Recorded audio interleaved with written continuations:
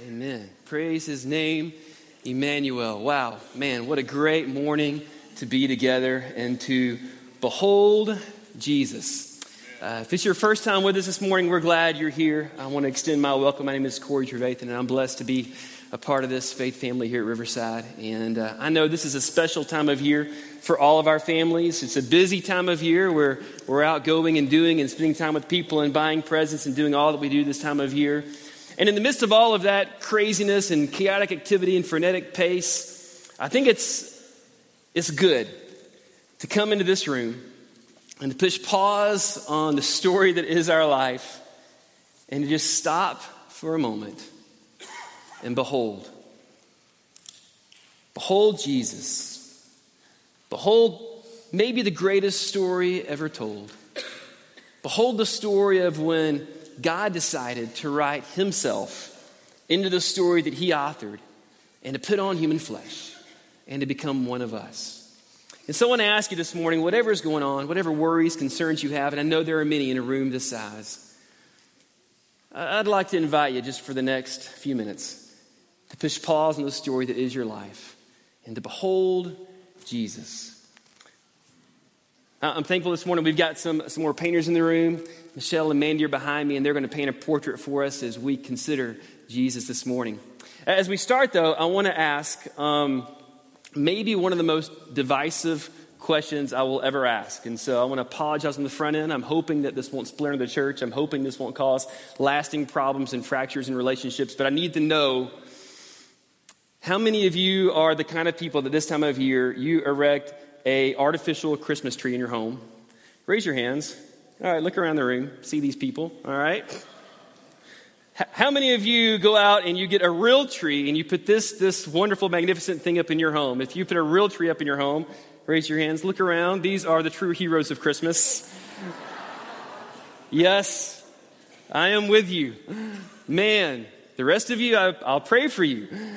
This is the time of year that you're supposed to go out and cut down that magnificent thing. In our family, that's their tradition. We go every year, and we love to load up the truck. We get the saws. We put on the Christmas music. We sing fa-la-la-la-la the whole way over to the Christmas tree farm. We don't actually go out into the woods. We go to where there's a population of decent-looking trees. And our goal is to cut down the perfect family Christmas tree, right? And we can't wait. It's exciting. It's fun. Our kids look forward to it. Maybe I love it the most. I don't know. It's my thing. But we enjoy doing this. And my thing is, like, however tall your ceiling is, that's the height of the tree you should look for to cut down. Are you with me on this? Maybe it's a man thing. I don't know. But I just want the largest tree I can fit in our house. So a few years ago, we were living in Atlanta, and we had one of those family rooms that had the two-story ceiling. You know what I'm talking about? And I'm thinking, this is going to be unreal. And sure enough, we couldn't get one to reach the ceiling because we got a little wide. But we got one probably 14 or 15 feet tall. I mean, this was amazing. Santa was going to be impressed. We could not wait. We cut that thing down. We loaded it up. We brought it home. We put it up in the house. We got the Christmas tree stand already. You know, we put the lights on it, the decorations on it. And the angel went on top. I had to use extension ladders to get the whole thing done. But it was amazing. And we couldn't wait. It was just awe-inspiring. People would come over from everywhere to look at this tree. It was so beautiful. I'm not lying about that. It was crazy. But then one day I got the phone call. I'm at work, and my wife had gotten home before I did. And she said, "You got to come home right now." And I could just tell her voice is shaking. She's almost in tears. I'm like, what's wrong? You know, what happened? Well, the tree has fallen. And right in the middle of our family room, there was a coffee table. And sure enough, the tree had fallen on that. And so all of those, ladies, your expensive glass, fragile ornaments, of course, they smacked that coffee table and shattered it into a bazillion pieces. There's the water from the tree stand is all over the floor. There's pine needles across the living room. And it's a disaster. It's crazy. It was just one of those things. We put it back up again. If I'm telling the truth, it fell again. I put it back up again, and I used fishing line to secure it around the room. And so it stayed for the rest of Christmas. For some reason, that's the last time my wife let me buy a tree that tall. But I love Christmas, and I love Christmas trees. But the truth is, when those trees fall, things break. And on our tree tonight, if you came over to our house, you would see those ornaments that are either missing a piece or that are super glued back together. And I was thinking about that, and as much as I love Christmas, and as much as I love Christmas trees, it's terrible when they fall, and it's terrible when things break. When things break, it's bad enough. And we as people, I think we're good at this. We're good at breaking things, right? I mean, we often do this. Things get broken, we're guilty, we break things. But what's worse is that we live in a world full of broken people. And when people break, it's an entirely different matter. And you know and I know that we live in a world right now, today, this very hour, that's very, very broken. I mean, on the news again, we've got reports, the mass shootings in San Bernardino. We've got ISIS to be worried about. We've got immigrant children. We've got all these things, Syrian refugees. It's just to turn on any radio or any news affiliate and you get the same thing. And we live in a broken world, full of broken people, full of fear. And even if you took all of that out of the equation, we still have the normal crises that arise in our life. We have people that are dealing with cancer, with divorce, with death, with addiction. We live in a broken world filled with broken people. And it's in these moments of brokenness and darkness even, that I think we find ourselves, don't we, as followers of Jesus, having to kind of wrestle with this and figure out, what do we do? Like it's really, well, I won't say it's easy, but it's not as hard to follow Jesus when things are going well for us. It's not as hard to take his word to heart and to try to apply it to our lives and do what it says when life is going well and things are good. But when it gets difficult, when there's things in the world that we should legitimately be afraid of, when problems arise in the lives of our friends and family, sickness, death, tragedy, whatever, it's in those moments I think we have to ask ourselves, don't we, as followers of Jesus of Nazareth, are we still going to hold tightly to him and do what he says and follow his word? Or will we quickly abandon his teachings and take matters into our own hands and try to fix things ourselves? You see, it's in these moments of brokenness that we have a decision to make.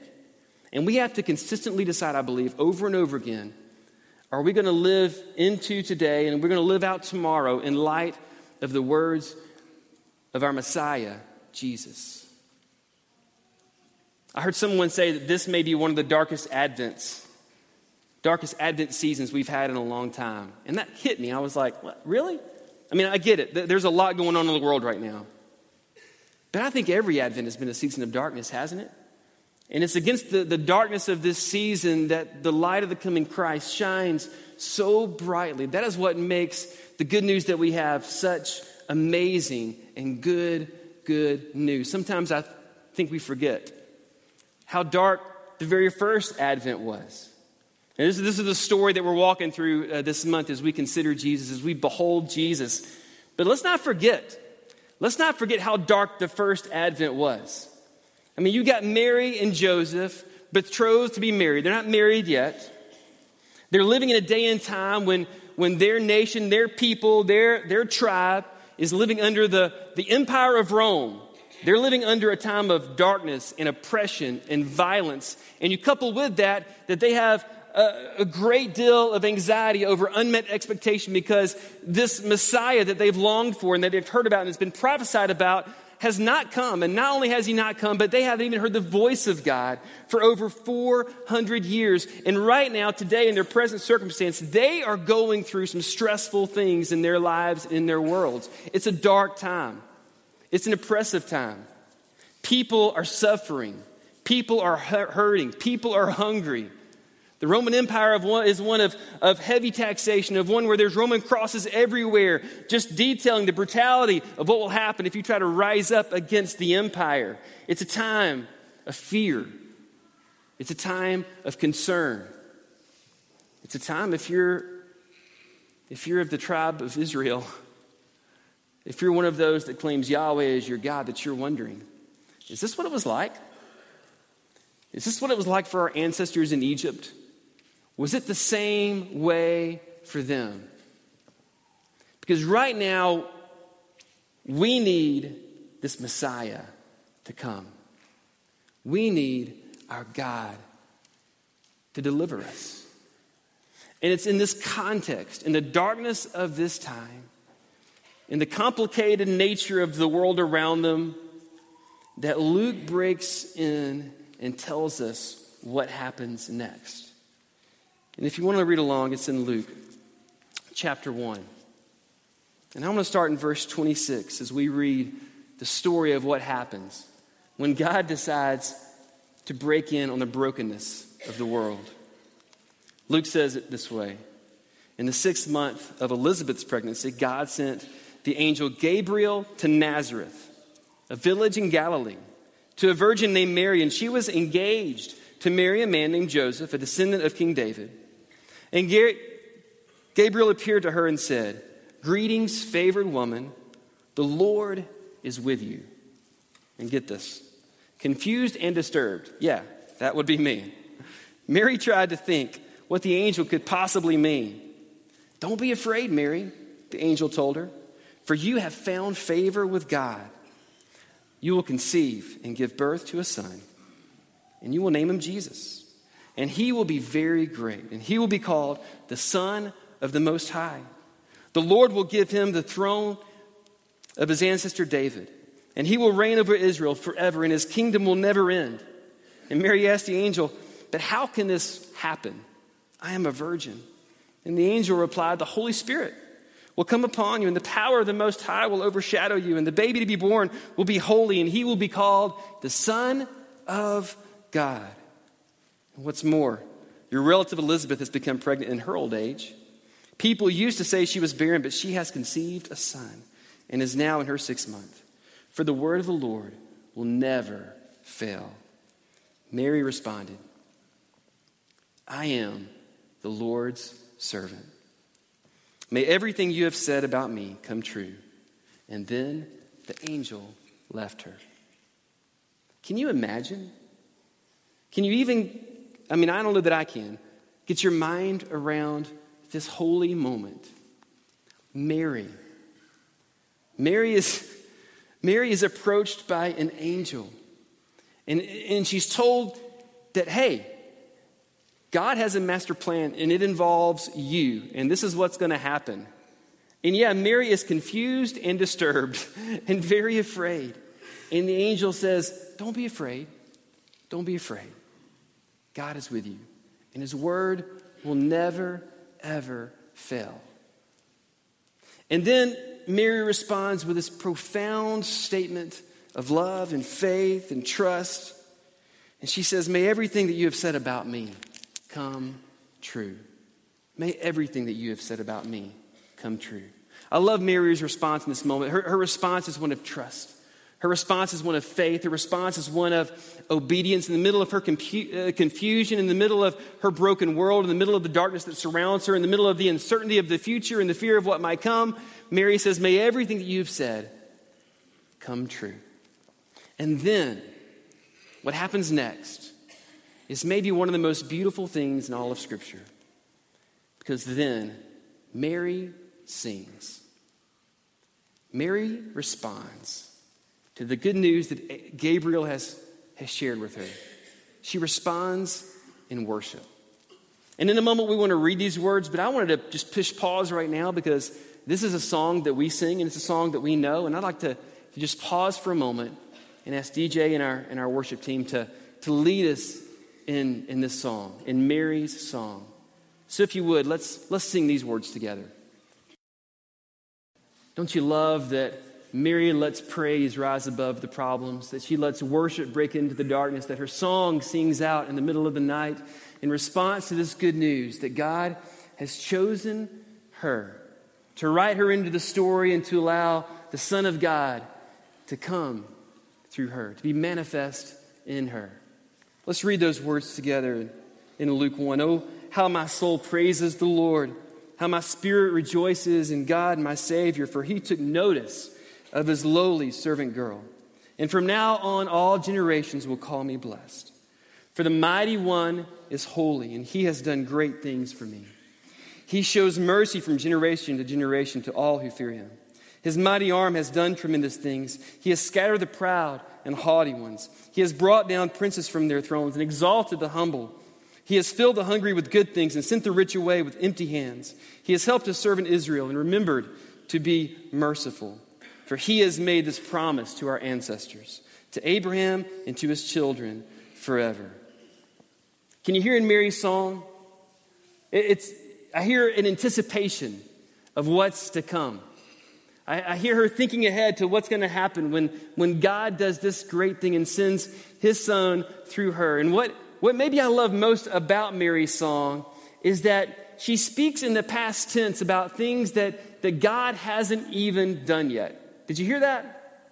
I mean, she says things like, his mighty arm has done great things. He has scattered the proud and haughty ones. He has brought down the princes from their thrones and exalted the humble. He has filled the hungry and sent the rich away. He has helped his servant and remembered to be merciful. And the fact is, he hadn't done any of that yet. She's praising him in the present for what she believes and trusts in faith that he's going to do in the future. And I love this about Mary's song, and I wonder, can we do this too? I get it. We live in the middle of uncertain times, and we don't know what the future holds. But can we join with Mary? And can we praise God in the present for what we believe and trust and faith and obedience that God is going to do in the future? This is precisely what Mary does. She responds in faith and trust and hope. Her song speaks of the great reversal of all things, but maybe the greatest reversal of all things is the fact that God chose Mary. Have you ever thought about this? I love this part of the story. God chose Mary. She was young, living in a world that valued age. She was a woman in a world ruled by men. She was poor in a society and an economy where the rich governed the world. And she had no husband and no child to merit her existence.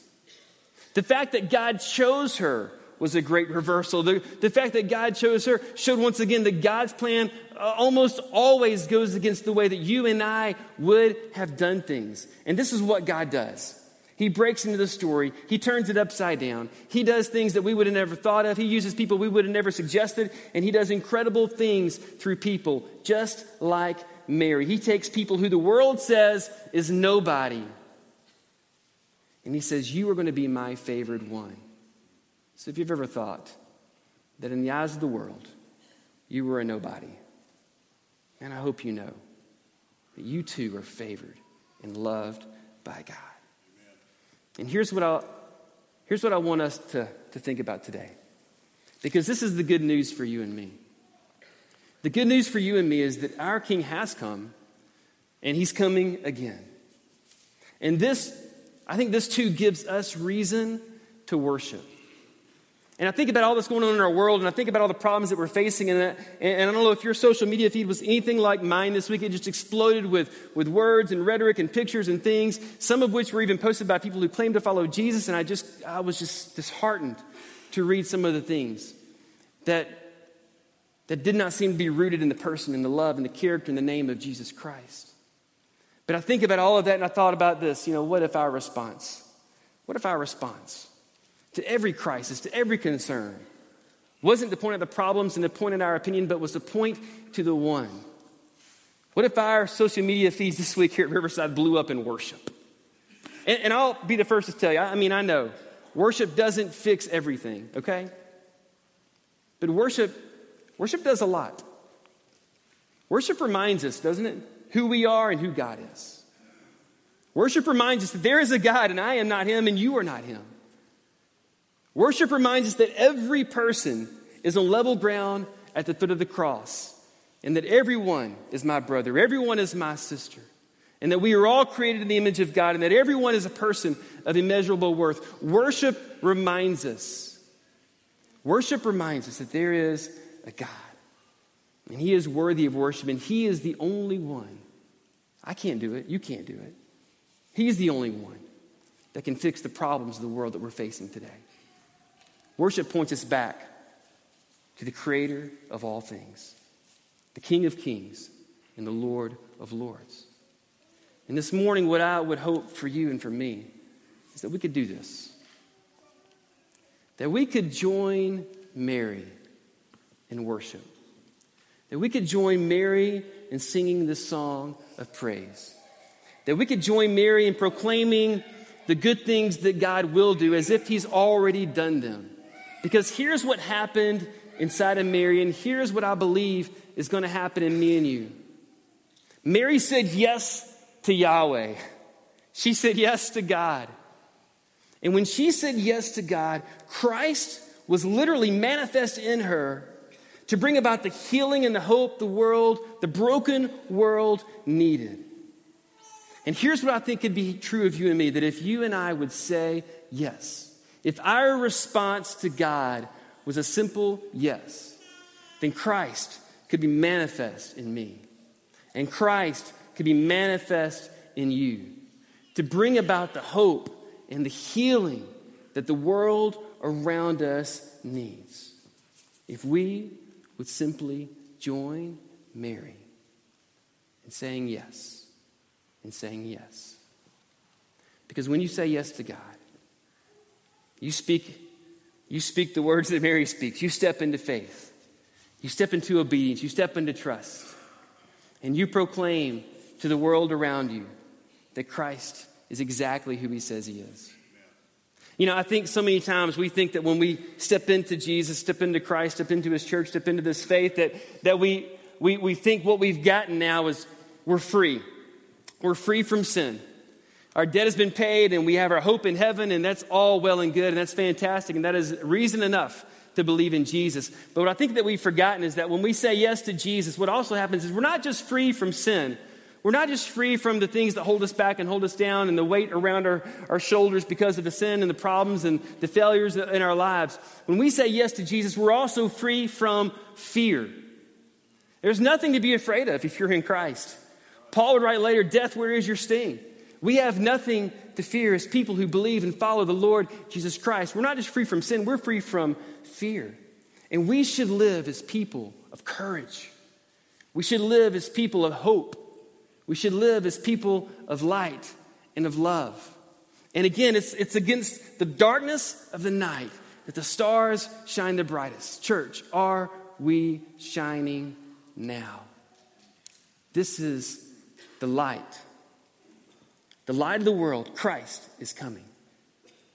And it's against the darkness of even this present age that the light of the world would shine if we would simply lift him up and step into the freedom that is ours in Jesus Christ. I heard this week, you may know this already, I didn't. I heard this week as I was listening to one station that there are different people who write the headlines for the stories than the people who actually write the stories. Does that make sense? So you got one group of people that do all the legwork and the homework, and they author and they write the news media stories or the articles or whatever it is you're reading.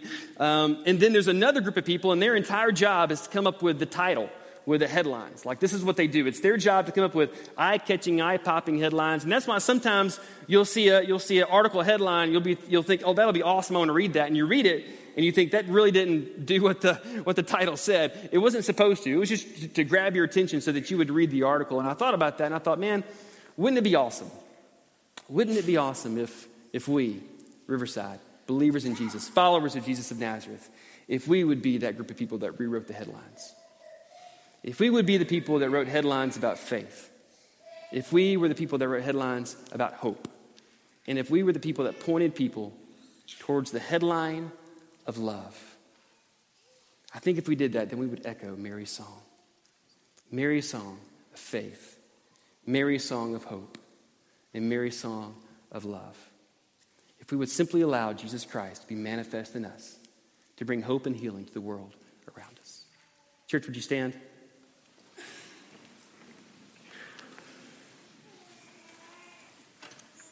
My soul magnifies the Lord, my Savior.